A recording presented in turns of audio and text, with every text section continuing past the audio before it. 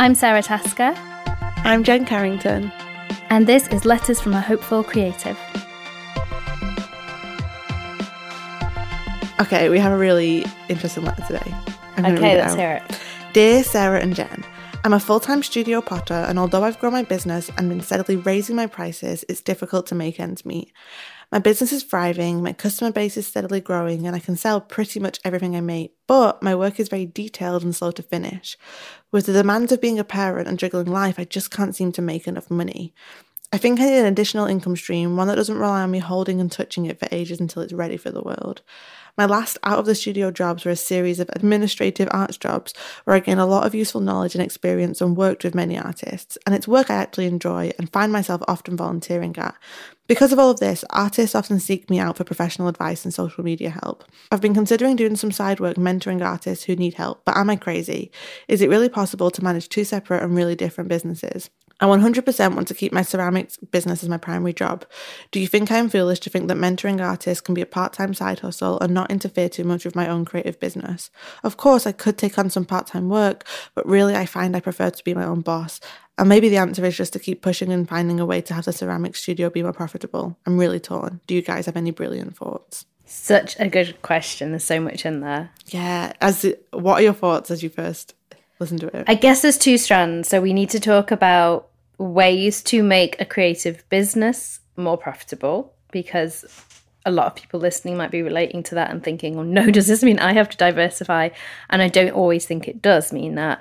But then I would also really love to dig into this question of should she diversify and how it might look if she does. Yeah, should we dive into making it more profitable first? Yeah, so when you're in our letter writer situation, so you've got something that's quite time consuming to make and it's not making you enough to support your life, you kind of have a couple of options, don't you? So you can either increase your prices or you can try and reduce the labor intensity of whatever it is you're making, or possibly bring on an extra team member to help you increase output. Yeah, I think this is always the problem with a handmade product-based business we'll always come up against, is you as a human being can only do so much.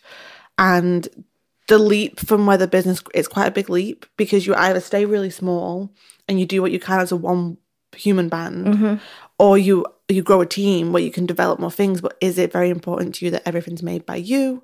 That we don't know if that's important to this potter. Like, is it a business where you want to have a team and where you want to have lots of people involved? Yeah, or does that take away the joy of this business for our letter writer? And then also, I guess the question of, she talks about it being very time consuming to make. Is there any part of that process that actually isn't necessary? It's something that's valuable maybe to you, but not valuable to your end customer. I think sometimes we can get to that point where we're perfectionisting on things, and actually for our customer it doesn't make any difference if we'd left it alone maybe 2 hours earlier. But I don't know this person's work, so I can't say how much that does or doesn't apply. I'm going to assume that it probably doesn't. It kind of takes having, I think, like an objective conversation with yourself about the business. Like, is the reality that you can't really grow this current pottery business, or is it that you can grow but you might have to make some hard decisions or some sacrifices? Yeah, how scalable is it? And I remember, I think it's my husband that talks about someone he knew who used to do paintings for Damien Hirst, and they were literally like paintings on canvas of his design, but they would replicate them for him and he would sell them for however much money he sells them for. I don't know the person that told the story, so it might not be completely true, but that's the kind of thing we're talking about. Like, how would you feel about someone else making your Damien Hirst painting and selling it? Does it still have the same value to people? Yeah, I'm so boring. I know everyone's probably like, we've heard you say this before, Jim. But I always think you've got to get to the core facts of the business. So how much profit does this business need to be making you? How much is it costing to run this business? How much time do you have available? Get really clear, because if you're looking at it and you're like, you know what? With the realities of this business, this is the limit that it can make me with the time I have available to it. I can't make any more, but my life needs me to make more. Then that's good to be looking for something else. But if you're like, well, my business could make me more, but it has to scale into this new evolution of this business, then the conversation is, do I want to scale into having a team or multiple people making things? It's one of those moments where your business is forcing you, it's backing you into a corner, but it's actually a good thing because this is the moment when you get to step up as a CEO of your own business. Yeah, either way, you're going to grow by the sounds of it. And that's exciting and that brings so many opportunities. You maybe just have a choice about which direction you want to grow in, and be aware, I think, that your fear is going to try and have a say here and tell you whichever one feels safest or more comfortable to go for that one. And just be mindful of that voice, and as much as you can, that thing that we always talk about on this podcast, but take your emotions out of it and look at what your business wants and what's a good business decision and see how that feels. Yeah. And then I guess asking, are you crazy to consider doing something on the side? When I was just reading, I was like, no, this is so innovative of you. That's what entrepreneurs do, right? Yeah. And also, it's not like a completely separate business. Yeah, it's not like you said, I want to go into making supercars on the side of my handmade pottery business. To me, it feels like a really natural extension of the brand that she's described. An extension, not something separate, because it's the experience you've had that is going to make you, if you want to be a great mentor for artists. Right. And she talks about how her customer base is growing and she's selling. So she is doing the day-to-day business of being an online artist and growing an audience and communicating with that audience. So what she'd be teaching is exactly what she's doing in her day-to-day business. I also think, you haven't said that you feel like this, but I'm going to say it anyway for anyone else listening, like, you're not a failure if you have to diversify. Yeah. A lot of people have to do a lot of different things. We call it a portfolio career, like, to make ends meet, because sometimes the work you love doing is limited in what it can make you.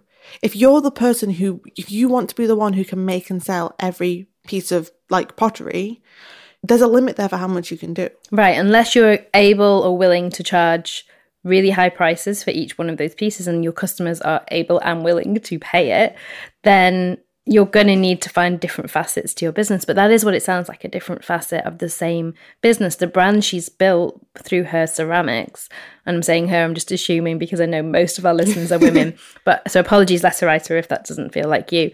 But that brand that you've built is the tool that enables you to consider this as an option and maybe look into diversifying in this direction. So it is part of that brand, not something new, not you quitting at one thing or kind of saying that one thing's not done well enough. It's just you making it work. Like, how many people are writers who also offer some form of course or coaching or consulting on the side? You know, I guess it's just that encouragement of, this is a great situation to actually be in, that you have the option to diversify. And I think it says something about you that you recognize this need and that other people have come to you asking for your advice already. To me, that suggests that you are someone who does this with flair and with skill, and that you're actually quite in tune with your online audience and with what your customers are saying to you. So it puts you in a really good place to be offering this. Like, you're not some random who's actually not really doesn't really know what they're talking about. You're someone with a strength that you're actually thinking, this might be a good way for me to share that skill with the world. Yeah. And then the question of like, how would you manage two separate and really different businesses? I think what I found really interesting is that you said that the ceramics business would be your primary job. So my encouragement would be that if you did want to do this, the mentoring business has to orbit the ceramics business. Yes, and not vice versa. Yeah, it has to be giving the ceramics business life, not taking away from it. The good thing is you're your own boss, so you get to define what that looks like. And I would do that. I don't know about you, Jen. I would do that by really strictly structuring my time and saying, these are my days for working on my mentoring coaching business, and these are my sacrosanct ceramics days, and the two should not mix. Yeah, I would have such a clear boundary around that mentoring side.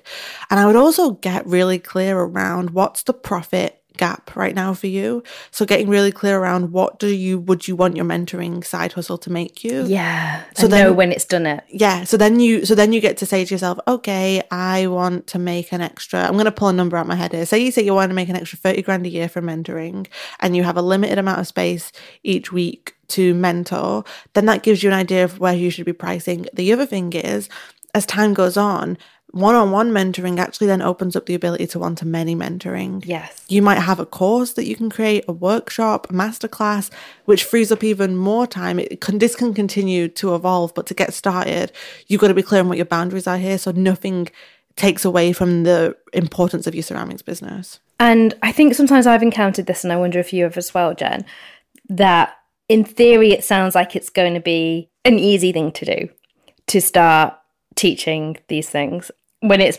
theoretical, it sounds quite simple. And then when you actually get into the nitty-gritty of booking the calls, finding the clients, meeting their demands, taking on board all of their kind of expectations and their struggles, and sitting with them and then helping them find solutions, it's work. It's labor intensive, it's time intensive, it's emotionally intense. And I think you need to be prepared for the demands that this new facet of your business will really put upon you.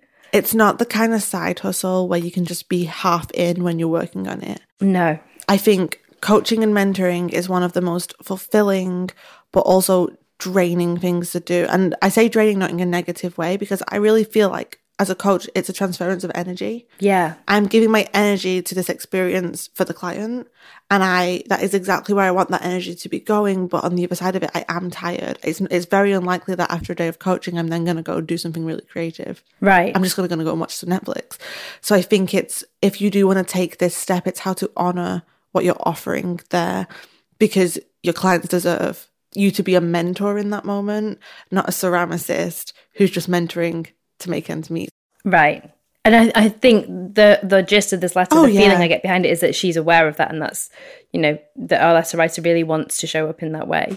But I think for anyone listening, like in times of struggle in our business, quite often we look for a quick and easy solution. Exactly. And just in case anyone is listening to this and imagining that mentoring might be a quick and easy solution, I would say anyone who's thought that previously that I've worked with has kind of had a real bump down to earth when they've got stuck into it. I mean, mentoring and coaching in many ways, it's very vocational, and it's not really just work. It's a full-on like connection that you're having with your human. It's a full like transference of energy. So I think, it sounds like our letter writer today has had lots of actual experience of working in the art industry and supporting and connecting with different artists. And so I think it's more, how do you protect the energy you need to mentor while also protecting the energy you need for your ceramics business? And usually that's probably going to look like batching out your work weeks. I know some people who just coach 1 week of the month or mentor 1 week of the month. That can be really helpful for you, so that you have, say, a week a month where you do client work, and then 3 weeks of the month where you get to work on your ceramics business. That can feel even more separate in some ways. So I guess for our letter writer today, if you do want to move forward with this, the first thing to get clear on is, how does this have to look in your schedule for you to be able to do your best work for your mentoring clients, but still show up for your primary business, which is your ceramics business. And also, of course, she mentioned she's got a family. All those other parts of her life are just as important, and they need to still have the space that they need. And which I always recommend is just get out a big piece of paper, Monday, Tuesday, Wednesday, Thursday, Friday, Saturday, Sunday, and map out within the realities of your life, what you want your week to look like. So if 5 p.m. when the kids get home, what time do kids get home from school, Sarah? 3:30. Okay, well, so 3 5 p.m. You can tell that I'm child free. So say you have some form of childcare between 3:30 and 5. So then from 5 p.m. you're with your kid, and so that's when you switch off, and so you'll never do evening mentoring sessions, for example. Or say 1 evening a week, if you have a partner and they take the kids that evening, you can do evening mentoring sessions. Mapping out your week and how you need it to look and feel for this next potential step to be worthwhile for you. And likewise, I think pricing, it needs to be worthwhile in that sense as well, which is why what you said earlier about knowing how much it needs to make you, and then seeing how much time you can devote to it. And that's really a simple calculation. You divide those hours by that number, and that's how much you need to charge for it to pay off. And if that number feels like something that people won't pay, then going back to the drawing board and looking at this again and seeing how you can build it into something that's going to meet the needs that you currently have. I'd also say it sounds like it's in an idea stage for our letter writer right now. I would really encourage you to give yourself permission to spend a bit of time mapping out what it would look like for you to have a mentoring side business. What kind of clients you want to work with, what you'd work on together, how much time you dedicate to that, and sit with that and be like, do I want to do this? And where those clients would come from, because of course, with a whole new side to your business comes a whole new side to your marketing, to your audience building, to all of those things that you're already doing, and the things actually that you will be teaching. So in some respects, it's quite good because you'll get to practice some more of your strategies as you go into doing it. But all of that takes time, all of that takes energy. So a good idea is to kind of look into the realities of it right now and the practicalities and start thinking about what steps you want to take. Yeah, can you imagine yourself on a weekly basis creating content to bring in new mentoring clients? The good thing is that I feel like the marketing would still serve both businesses. Yeah. As you raise your profile as a mentor, it still sends people back to the ceramics. As you raise awareness for ceramics, it still sends potential people back to the mentoring. Like, I actually would even argue that they could exist under the same brand. I think so. I'm picturing the same Instagram account, the same mailing list. It all belongs together. Yeah, and in a way, that might be even nicer for the letter writer to not have to feel like they have to run multiple channels, how it can be more cohesive. So then for you, it just feels more cohesive. Absolutely. But it's just about where you draw that line in your own headspace. You don't necessarily need to draw the same lines for your customers. Yeah. I think the part of the letter where you said that you could take on some part-time work, but you really prefer to be your own boss, that would be a sign to me that the hustle it would take to get this mentoring side off the ground is worth it for you to still maintain autonomy over your time. And I think it's just you figuring out the specifics of what that could look like.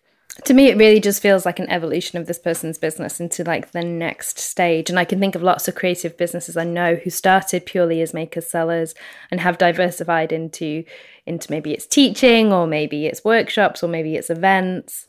Because ultimately you're a creative person, which is why you have this business. And so it's natural for you to want to keep creating within the constraints of that business and see what you can make it do next. And the truth is, we're human beings who need money to make ends meet.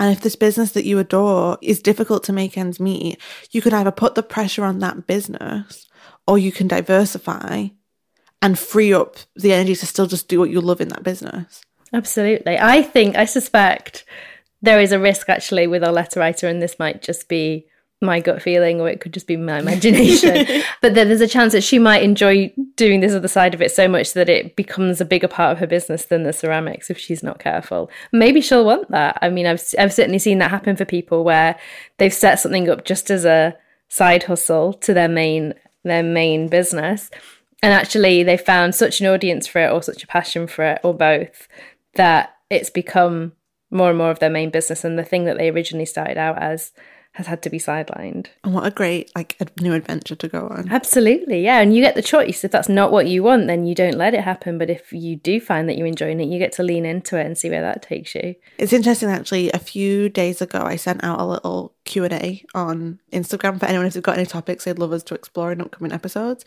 And someone replied kind of how to get over the fear of when you want to start a side business on top from your business. And it just came into my head just then, because I kind of feel like the letter we've read out is very specific to this letter writer. But I think for anyone listening who maybe does have a business but wants to start something on the side, I guess the biggest takeaway I would say is you're not crazy for wanting to do something on the side. We're creative humans for a reason. We don't want to ever be put in one box. And once you've built one business, I think you have so many skills and so much knowledge to build your next one that means it's much more likely to succeed. And it's that entrepreneurial spirit, isn't it? Once you've done it once, you can see all the other problems that you could help solve and all the other areas that you could be diversifying.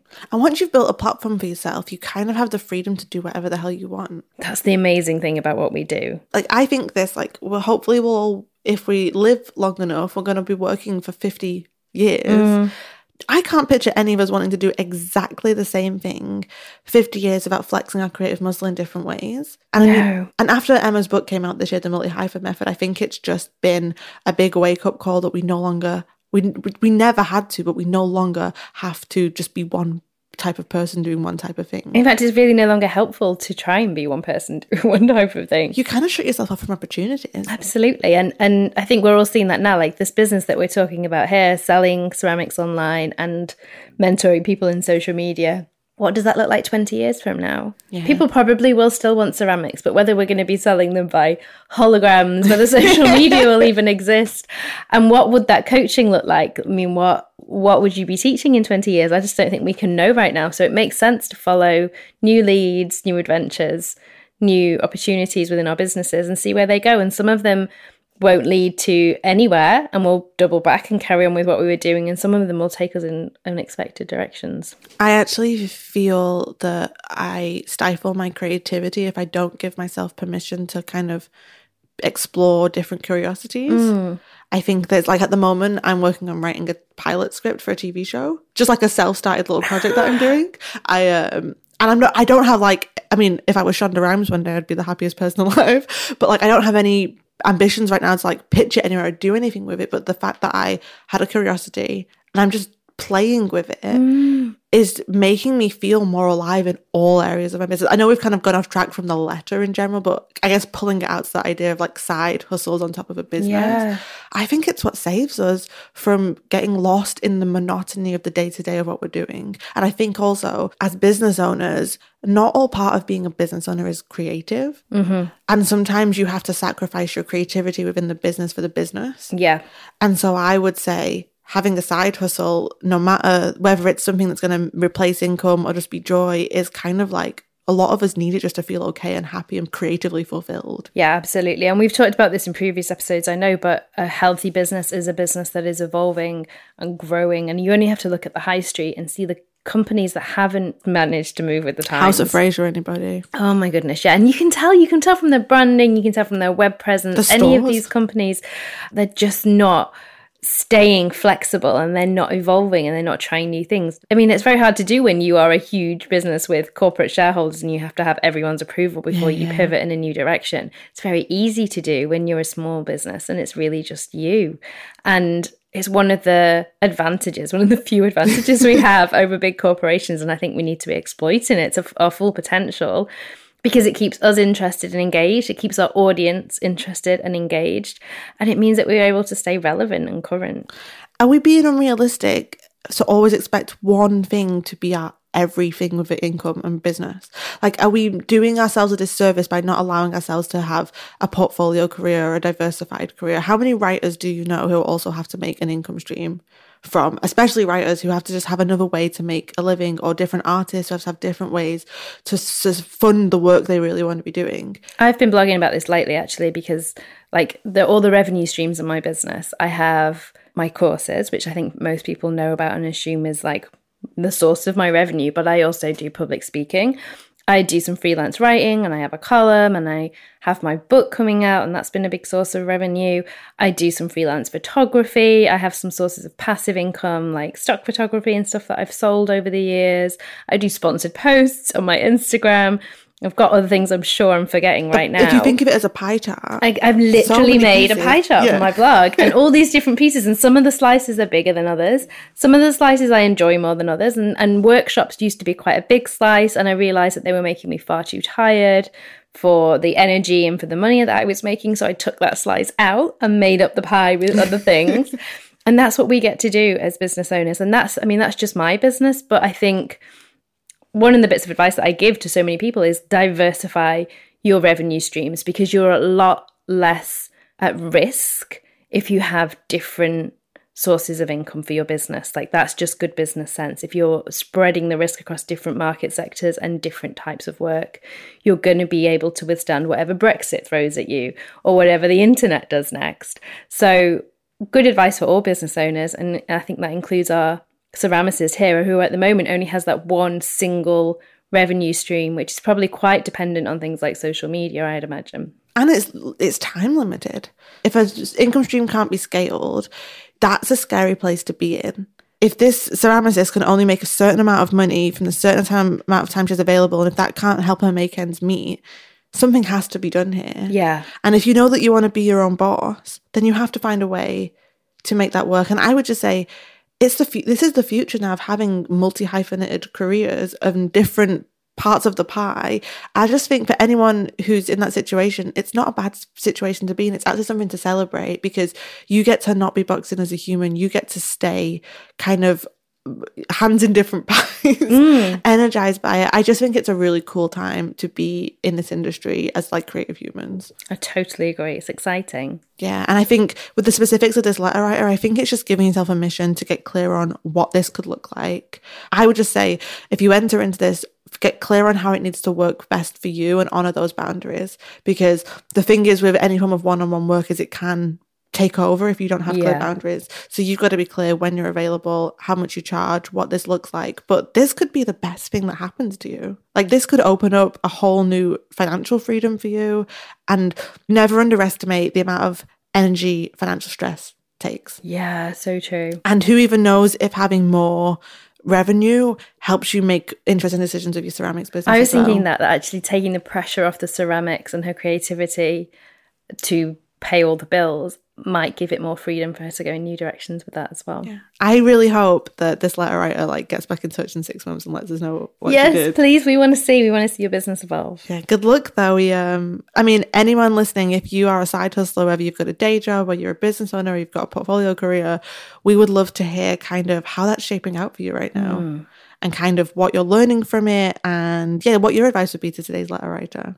And if you've got any experience of it working for you or not working for you, we'd still love to hear either way. Our hashtag is Dear Hopeful Creative on Twitter and on Instagram.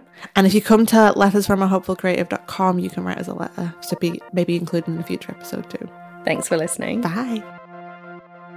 You can join us at lettersfromahopefulcreative.com and on social media. So on Instagram, I'm @MeAndOrla. And you'll find me at Jen Carrington _. We're going to be sharing new episodes every Monday. So if you've liked what you've heard so far, hit subscribe in your podcast app and be sure to leave us a review because it will help other people find the show. Yeah, and we can't wait to connect with you soon.